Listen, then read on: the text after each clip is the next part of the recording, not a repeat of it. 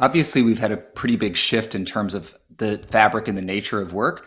I think the hardest part is actually the part that's been behind us, though, getting that initial infrastructure set up for a digital first workplace, and that's already in place. Now, as we go back, I think that we will shift from being digital only back to a hybrid of digital and physical. And so a lot of the difficulties that lie ahead are actually more in the business processes as opposed to the technology. How do you make sure that your meeting rooms are set up so that your people back at the office can connect, and those who are working remotely or in a hybrid manner have that same level of engagement from a digital and physical standpoint there? Yeah, I would agree, Brandon. I do think most people are looking forward to being back in the office and seeing their colleagues. I do think people will continue to work in a hybrid manner, to your point, because I think we've all developed a habit of using all the tools that are given to us. So I think we'll see continuing usage of the tools, and with the added benefit that you can see people in person.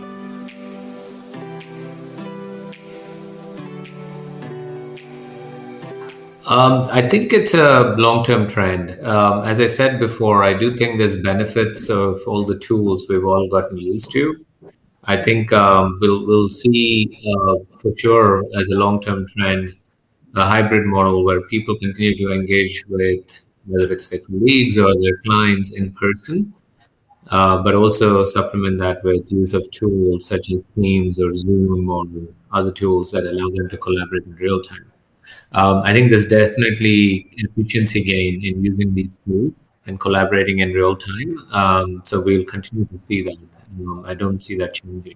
Yeah, I think that's exactly right. I think this has been an acceleration of a trend that had already started.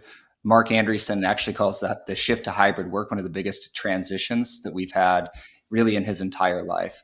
And the reason why I think this continues is while we look at the hybrid work side of things as an employee view often, if you think there's actually an employer view that's equally important. And what I mean by that is prior to COVID and this crisis, people focused on efficiency in their workplace.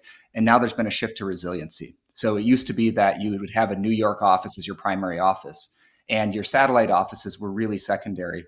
And what we see happening is many banks are moving to A and B locations and sometimes C and D locations. And because the fundamental offices are now distributed, it really means that hybrid work is not going away, because you need your West Palm office to meet with your Chicago office, to meet with your New York office. And that means that we need to keep using that digital infrastructure that's been built.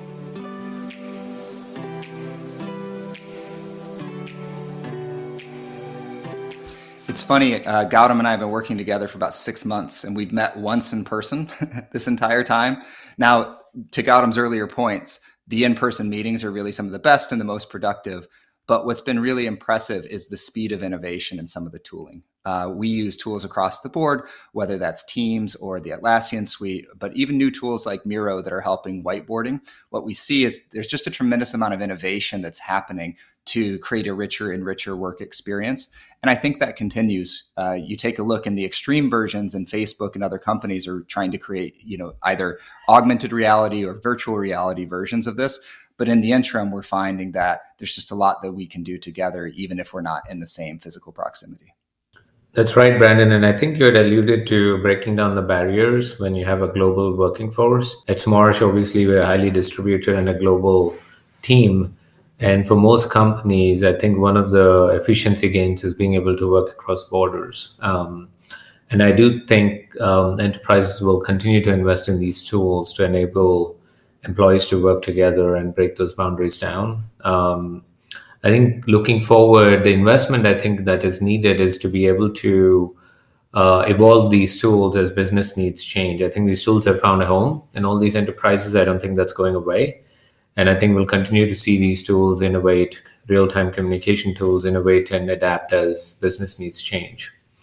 The other point I'll make is the workforce. I think the workforce in general is a lot more comfortable with these tools. I remember when I first started, we had AOL and maybe one other messenger, and not many people use these tools. If you look at the workforce today, very few people use email. I think they revert to using these tools as a primary mode of communication. So I think it's upon each company to adapt and grow these tools to suit the needs of the workforce.